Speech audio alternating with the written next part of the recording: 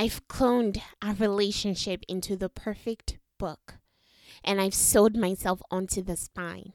I'm bleeding chapters that never occurred and staining pages with I love yous that I don't think I ever actually heard. I'm imagining us all over again. Happy, in love, you wanting me, treating me right. But none of that was actually true, was it? It still haunts me. I so badly wanted you to see me that I'm imagining glimpses that never happened.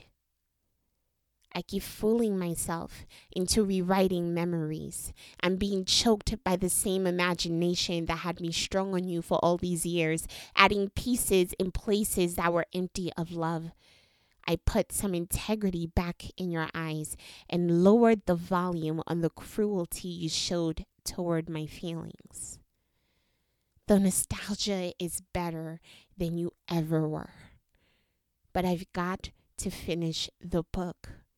You made me believe it was actually there. Us in a relationship. You made me believe that you saw me, but you robbed me of a finish. So what am I to do but to imagine it? How else was my mind supposed to make sense of this?